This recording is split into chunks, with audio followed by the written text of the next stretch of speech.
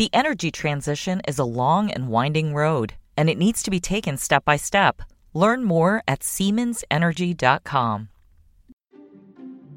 This is Barron's Live. Each weekday, we bring you live conversations from our newsrooms about what's moving the market right now. On this podcast, we take you inside those conversations, the stories, the ideas, and the stocks to watch so you can invest smarter. Now, let's dial in.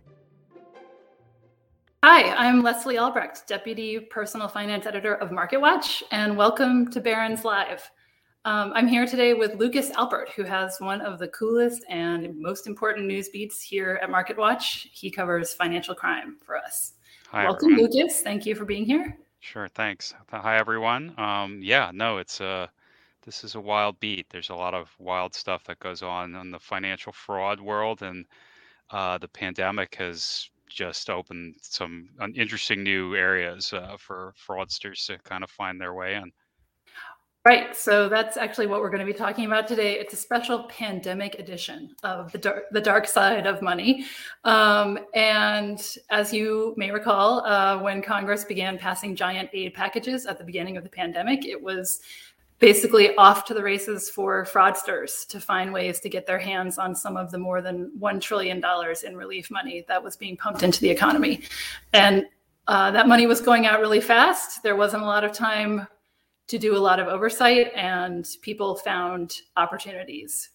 Criminals found opportunities, didn't they, Lucas? Oh, yeah. And criminals, and really, it's just, it runs the gamut. It's not just, people who are professional fraudsters. I mean, there's some of that, but it's a lot of people who are, on paper and on the surface look like, upstanding members of society who just saw an opportunity and, lied in their applications and are now getting caught. The roundups are, kind of coming fairly fast and furious, and there's some interesting cases popping up all over the country. Yeah. So tell us, give us a rundown of kind of how these scams have worked, especially with the PPP program. Yeah. So it's really the PPP and the disaster relief loans, which, that's from the Small Business Administration, is kind of where a lot of this has gone on. And so, a lot of what was issue at the beginning was really a question of, you would make an application and you'd have to submit certain documents through a bank, and the bank would submit it to the government, and the government would sign off on it. The bank would cut the check, which would later be reimbursed by the government. So, and the government's interest was really to just do this quickly. They wanted to pump money into the economy, and when everything was really slowing down to a halt, just kind of prime the pump. So I don't think that people were really checking these applications that closely. As long as the paperwork was there, it looked legitimate, that was that. Fast forward, now we're 12, 18 months later, and there's several task forces, in various different government agencies that are taking a much closer look at this. And it's not any surprise they're finding that a lot of people lied on their applications, and sometimes the lies were small, sometimes they were like ridiculous, and so basically for a company, you would want to get a PPP loan, you'd say, I have 150 employees, our payroll is $450,000 a month or whatever it is, and this is what we need, and you'd get that check to kind of cover that. But a lot of times people were doing this where they had a company that employed like 3 people, and they would claim enormous staff, or no people. Sometimes it was just a paper company, and so they would get a check for like $1 million at the end, very quickly. And some of these people would go out and then go buy a Ferrari or a yacht or something. But the IRS can look at this and say, hey, you weren't paying any payroll tax. Like, hang on, where are these 150 employees? Like, it's pretty easy to catch this if somebody actually looks. And that's what's happening now. And there are indictments coming down all over the place. Tell us about this guy who described himself as the stupidest person in the world. Yeah, and he was. So he was a pretty established and successful technology executive. He had jobs at Microsoft. He had jobs at Amazon. He lived out in the Pacific Northwest. His name was Mukund Mohan, and he was involved. He was trying to do a couple of startups, and I guess the pandemic hit. He was I think he was really having some difficulty raising money, to fund his businesses. So he saw this program being launched, and he decided to make an application. And he did this he had no employees, he had no company, he's running it out of his living room by himself. And he claimed, I had, dozens of employees, had multiple companies, and, he collected a, sizable check to kind of fund this non-existent business. And when he got caught, he admitted flat out, he put a post up on Twitter saying, "I am the world's stupidest person." And so he, and I think he's I forget what he got sentenced to, a few years in prison for this, and he's going to have to pay all that money back. And so that's it. His startup is gone, and probably his career. Yeah, it's unfortunate, right? Yeah, actually, speaking of which, like, what kind of sentences and punishments are these folks getting? Well, I mean, a lot of these cases are still sort of early in the process, so there haven't been a lot of full-on sentences, but there've been a lot of guilty pleas because, it's all paperwork, so it's like kind of obvious, and it's not very hard to prove this. I think once the government catches on to these folks, so a lot of these people have just pled guilty fairly quickly. I think in some cases, people who have faced prison time are getting, somewhere in the vicinity of like 2 years, 4 years, kind of like that. I think it's not immaterial. They're getting hit with, huge fines and penalties. So, they will be paying whatever money they took. If they still have it, they've got to give it back. If they've spent it, the government's going to seize whatever assets they can to get that money back. And they're doing that. And then, they're hit with fines and penalties. So they'll be paying for a long time. What are some of the things that these guys have been spending this money on? Are they paying off their student loan debt or sending their kids to college? What are they doing with the money? Some people, yes, I think, but yes, some people are really like, there was a doctor in Long Island, and he just got, arrested last week or indicted last week. And he had, taken a substantial portion of the money he'd received, been a few $1,000,000, I believe. And he put a down payment on a $1.5 million yacht.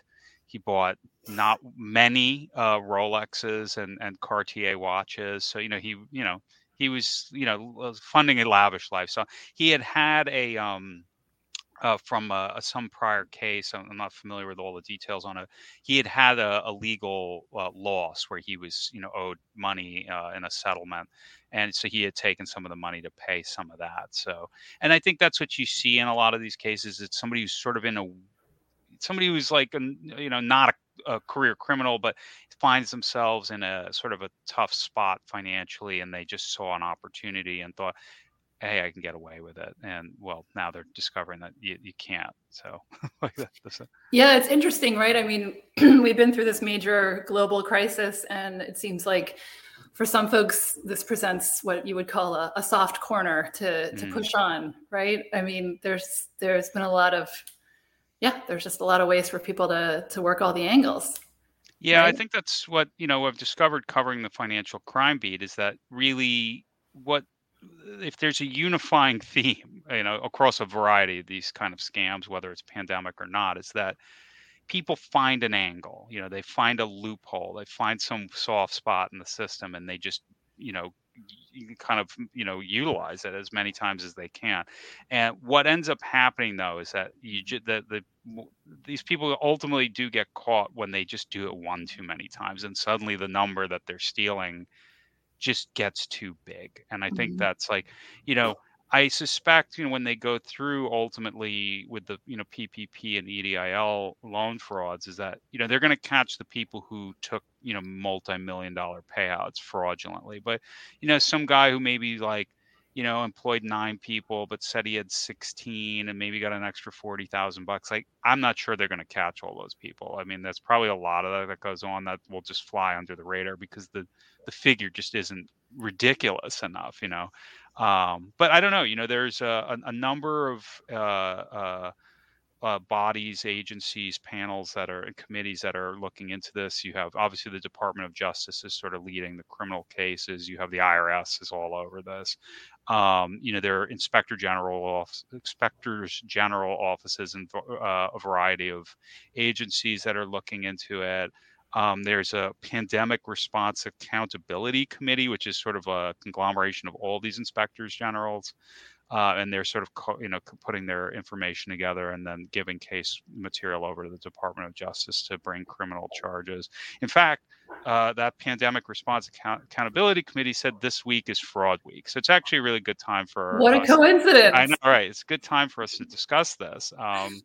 So, but apparently it's been not just been fraud week for a lot of people. It's been fraud 18 months. Yes, whenever the first. Well, yeah. Oh, go ahead. I was just going to ask you about one of the early folks. Right. Yeah. So one of the first people, right? Right. So literally the first person to get charged in this, he ran a little different because I think he actually really was just like a career scam artist.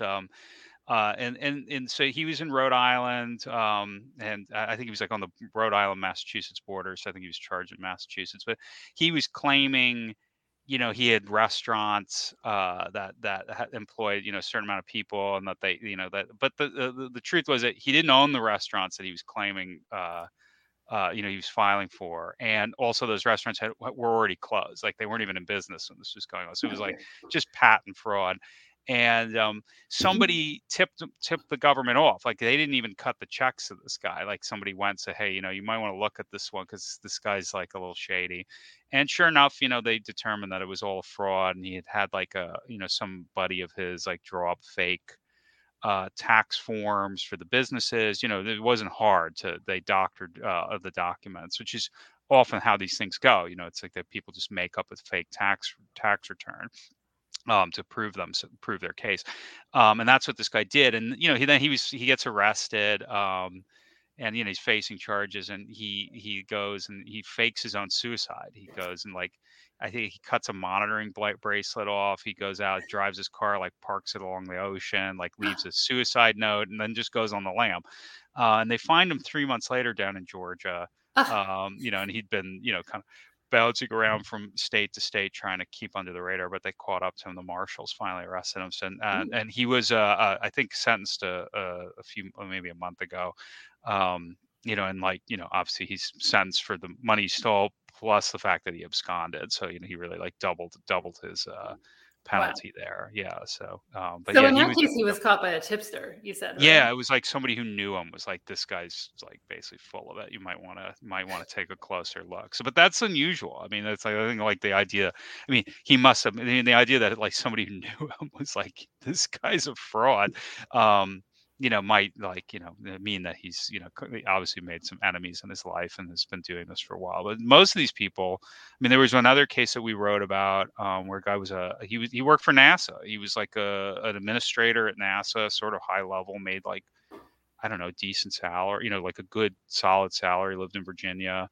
But apparently he lived a lifestyle that was beyond his means. Like he was making good money, but he was living a life as if he was making twice the money that he actually made. And, he ran into a ton of debt, and so he took this opportunity. This was, again, opportunity, financial sort of need. Hey, I can take this money. And he actually just used it to pay off the debt. So he didn't really do anything lavish with it, but, that's a crime. And so he's been, he's facing charges now in Virginia. Just want to remind our viewers that they can submit questions for Lucas about crime, and he will answer them. He cannot tell you how to commit crime, but he can tell you about how you might get caught. I hope that I don't give away any trade secrets here. This is not a reader service story about how to do it. Well, there was a case. Oh, go ahead. Sorry. I was just going to ask you. So it sounds like some of these people have been also using their money to buy what might be called flashy things. Is that how they're attracting attention in some cases, do you think? I think that those are the ones. Well, those are the ones that certainly attract the media attention. If somebody goes out and spends like $1 million on like a Lamborghini or something ridiculous, I'll write that story. Everyone will read it too. But yeah, there was one case just last week. Yeah, it was last week in California. They actually sentenced in absentia a husband-wife team out there who had, they had been part of a group. I think it was the guy's brother was involved. It was sort of an extended family and some others, and they had submitted dozens of fraudulent loan applications using the names of people who were dead, using the names of they had ties to Armenia. It was like part of the Armenian community. So they had you used people who had come here as students like years ago and then like went back to Armenia, and they were like using their names and credentials to get this. And they put in applications for like $20 million. I don't think they got 20 million, but they that's what they applied for. And They tried. they tried. Yeah, they were trying. And so they got they went and bought like 3 like giant mansions in Southern California. They went and like bought like bags of gold coins. Like it was really like, over the top. And then they get arrested. They were facing some punishment, and the husband and wife cut off their monitoring bracelets and have absconded and are gone. They left their 3 teenage children behind in California. So, it's who are now like apparently living with their grandparents. So, and according to one report, it was like they left a note like, "Hey, you're not going to see us for a while. This is just a little break. Like you'll see us again," kind of thing. So, but yeah, they're gone, and I mean that's kind of tragic. And but the figure, I think 20 million was one of the highest attempts, from like an individual standpoint, in a case like this. Wow, that's crazy. So, and it seems like it's really, there's beyond the PPP program, there's been other instances of fraud, sort of pandemic adjacent fraud that have been going on, right? Could you tell us about some of those? Yeah. So, I mean, obviously, like, I think this was something you maybe saw more at the beginning of the pandemic when there wasn't the vaccine yet, and there was, still a little unclear on exactly how, the virus really worked. There was a lot of phony cures, and this was something the Federal Trade Commission gets involved in. People coming out and they say like, "I have this tincture that you can take," or some ointment that I can sell you, that will cure you, save you from COVID. It's a lot of like, snake oil salesman, basically. This is not an old con, basically. It's like this goes on like at all times to some degree, but, they shift what the supposed cure cures. And in one case, there was a guy who sold these, it's something called colloidal silver. And this is something that goes back to like the 1800s. It's like a silver tincture. It's basically like bits of silver dissolved in water. I mean, and like baking soda. It's not much of anything. And you're supposed to drink this, and they claim that this will cure cancer. This will cure, rheumatoid arthritis. This will cure COVID, and so there were a bunch of guys doing this at the beginning, and they got charged. One of the byproducts of drinking silver tincture, everybody should know this if you're considering it, is that if you drink enough of it, your skin actually will turn blue. It's like you will look like a Smurf. Google it. I'm not making this up. You will see pictures of people who've done this, where if you take it over a period of time, like you're not really supposed to consume silver this way or in any way. So does it magnetize you? Does it turn you into a magnet? I don't know. That's possible. The blue thing is enough for me. I never want to touch it. But the there's that. There's people like, some vitamin C infusions or like ozone treatments, and like the Federal Trade Commission really went after a lot of places that were advertising online, and shutting them down and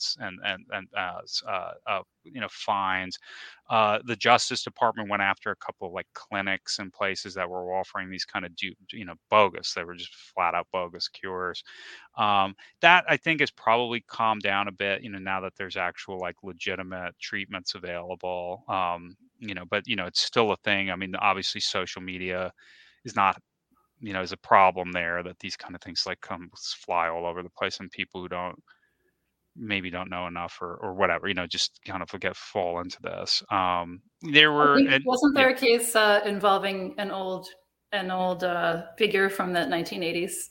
Oh yeah, Jim Baker, the famed televangelist of Jim and Tammy Faye Baker. Who went to jail in the 80s for fraud. He resurfaced early last year. I believe he lives in Missouri now, and the Attorney General's office went after him, saying because he was offering some sort of silver cure, and they went to shut him down. They filed suit against him. I'm not sure the status of that case, but I know that he was fighting it and trying to claim that it was like going after, it was like a attack on his religion. It was a very strange defense, but because he was basically selling like Alex Jones style bunk. But that's kind of where it was. Yeah, but yeah, he was like a blast from the past. Yeah, good. He's still out there. And what about hold on, just want to make sure we don't have any questions. One viewer, Kevin, writes in, wants to know what the best way to protect himself from hackers who might want to defraud him is, which isn't exactly related to pandemic fraud. But Lucas, I'm going to throw it to you. See if you have any tips. I mean, it's a good question. It's obviously, this is something we all can, defend ourselves against. I mean, one of the things, when fraudsters come after like an individual, I mean, they usually do these things. There's like phishing scams where they sort of send you an email purporting to be like your bank or something, and they'll often like blanket send these, so they'll send it be like come from like the Bank of America. It'll look like it's not from the Bank of America, but they'll like ask for, oh, we need you to log in to verify something. They'll ask for your login credentials. I get these all the time, but it's like from a bank that I don't bank with, so I immediately know that it's like fake. But in the event that they actually like landed on my bank, then you have to kind of look at this more closely. No bank is ever going to do that, where they're going to ever ask you to just like ask for your login credentials. So just like never do that. If you get an email like that, don't do it. If you have questions, like just call your bank. It's like that's the first thing. There are things you can look for in the email. I mean, these can be quite convincing. These guys do a pretty good job making. They'll steal the logo. They'll like format it in a way, but like look at the email address that it's coming from, and if it looks like something that's like not legitimate, which they often do, like it'll have like it'll just be like a row of numbers or something that just like looks odd. Like definitely don't touch it. But I would say in that case, that's like that's one. Like basically just like don't give your login credentials. If you get something with an attachment that you don't really know where it's coming, if it's not something you're expecting, even if you're getting it from somebody right? Right. It's like, but you're not expecting it, like call the person, be like, did you send this to me? Because sometimes it can be something that you click on and it like infests your computer with, some bad program that'll like mess you up later. Malware. Yeah, right, exactly. But isn't it also true, Lucas, and you've seen this in some of your stories, that people prey on certain emotional aspects of life? And even in the pandemic, we even saw a story involving pandemic puppies. Oh yeah, this one was really something else. So obviously during the pandemic, everyone's like locked in their house, early on especially, and if you're maybe somebody who lives alone, you're like, I'll get a pet. A lot of people did that. They went and adopted pets. So there was a guy who got arrested just recently. He was a Cameroonian national living in Romania. He was going to university there, and he was running this online scam where he was selling miniature dachshunds for like hundreds of dollars. These are purebred dogs, purportedly. And then somebody would come like buy the dog. Oh, we're gonna like ship it to you by air. And then suddenly the dog would like, oh, the dog got caught in a quarantine, you need to pay some money to get it out. And they would just kind of string it along. So they would take like thousands of dollars from people ultimately. And this happened a bunch of times. So this guy got caught. So yeah, he was like utilizing the moment, like he recognized people were going to want dogs. I mean, the scammers are really sophisticated. They really they have a good feel for like how people really operate emotionally. The good ones are like good at kind of preying on these sort of weaknesses. So the guy went after like people who wanted dogs. I mean, like who, everyone loves dogs, and so.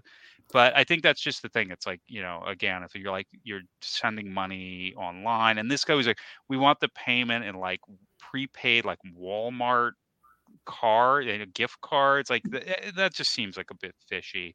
Like if you're not wiring money to like a bank account, like that should already be like kind of like a red flag. But these are the kind of things that you get kind of roped in, and you've already spent money. Like kind of, I think they're good at like kind of just reeling somebody in like over time. So I think that's a thing to be aware of. Like if it just doesn't feel right, it's not right. I think that's a good rule of thumb.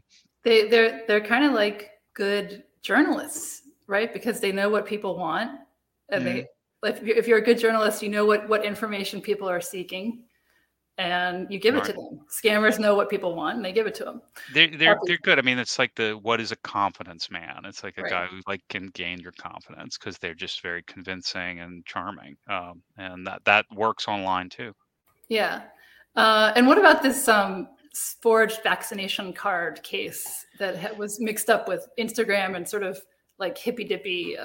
Wait, was it California? I can't remember where it is. There definitely have been some in California, but I think the one that we're talking about here was in New Jersey, and she was like an Instagram influencer, sort of like kind of whole earth mama kind of thing, talking about how to be like, and holistically raise your child. And she got into a side business where she was selling fake vaccination cards, or forged vaccination cards. She had some co-conspirator who worked in the doctor's office and was able to get the cards. And then if you could pay X amount to get a card, and then if you paid a little extra, the person in the doctor's office would like enter you into the government database, so it would be like look all official, like and say like you got your shot. So this was a way for people who were opposed, and they caught a bunch of people. Obviously when they did this, they figured out who she was doing business with, and it was like kind of surprising. It was like people who work in nursing homes, people like couple paramedics. It was like stuff that's a little distressing to think about. But this goes on. So this is another issue that persists. That kind of all throughout the pandemic, especially now with like mandates kind of kicking in a variety of places, that I think the window's open for this kind of fraud. They've definitely, I know the Customs Department, and Border Protection have seized a bunch of like shipments coming from China and other places of like fake like CDC vaccine cards. Like, so there is like a whole industry for this. A reader wants to know how you follow or get wind of all these crimes related to the pandemic. How do you do that? Well, a lot of it is just their court filings. I mean, it's the at this point we're now far enough from, particularly with the loans, the loan frauds. Enough time has passed that these cases are all starting to kind of come to bear. The government has done their digging, they've put the cases together. So these are just coming out like every day. There's like a new case all over the place, like, every day. Now I want to bear in mind, it's like, I think it's good to think of that, like, while there has been a bunch of fraud, it's not like the whole program was fraud. Like there were tons of people who really needed this money and got it. And so they gave out, I think through PPP and the SBA loans, it was something like close to $700 billion in aid. And so far, I think that they've caught something like, it's like a few hundred people. They gave it out to 8 million people. So they've caught a few hundred. And it was, something like, it's like around 100 million that they've been that they've sought to claw back. So when you think about that in the grand scheme of things, it's like it's kind of like small percentage wise. It's obviously distressing that people want to do that, but the programs themselves did help a lot of people. It's not just like a fraud factory. Just let's be clear. Yeah, was there during the Obama administration when they had the big the giant relief program, right? That the Recovery Act, I think. Yeah, ARA. Yeah, was there fraud during that? There was some, yes, and it's like, but again, it was the same kind of percentage. It was like they did catch. There were like a few thousand, maybe 1,500 instances of people that they sought to claw back money.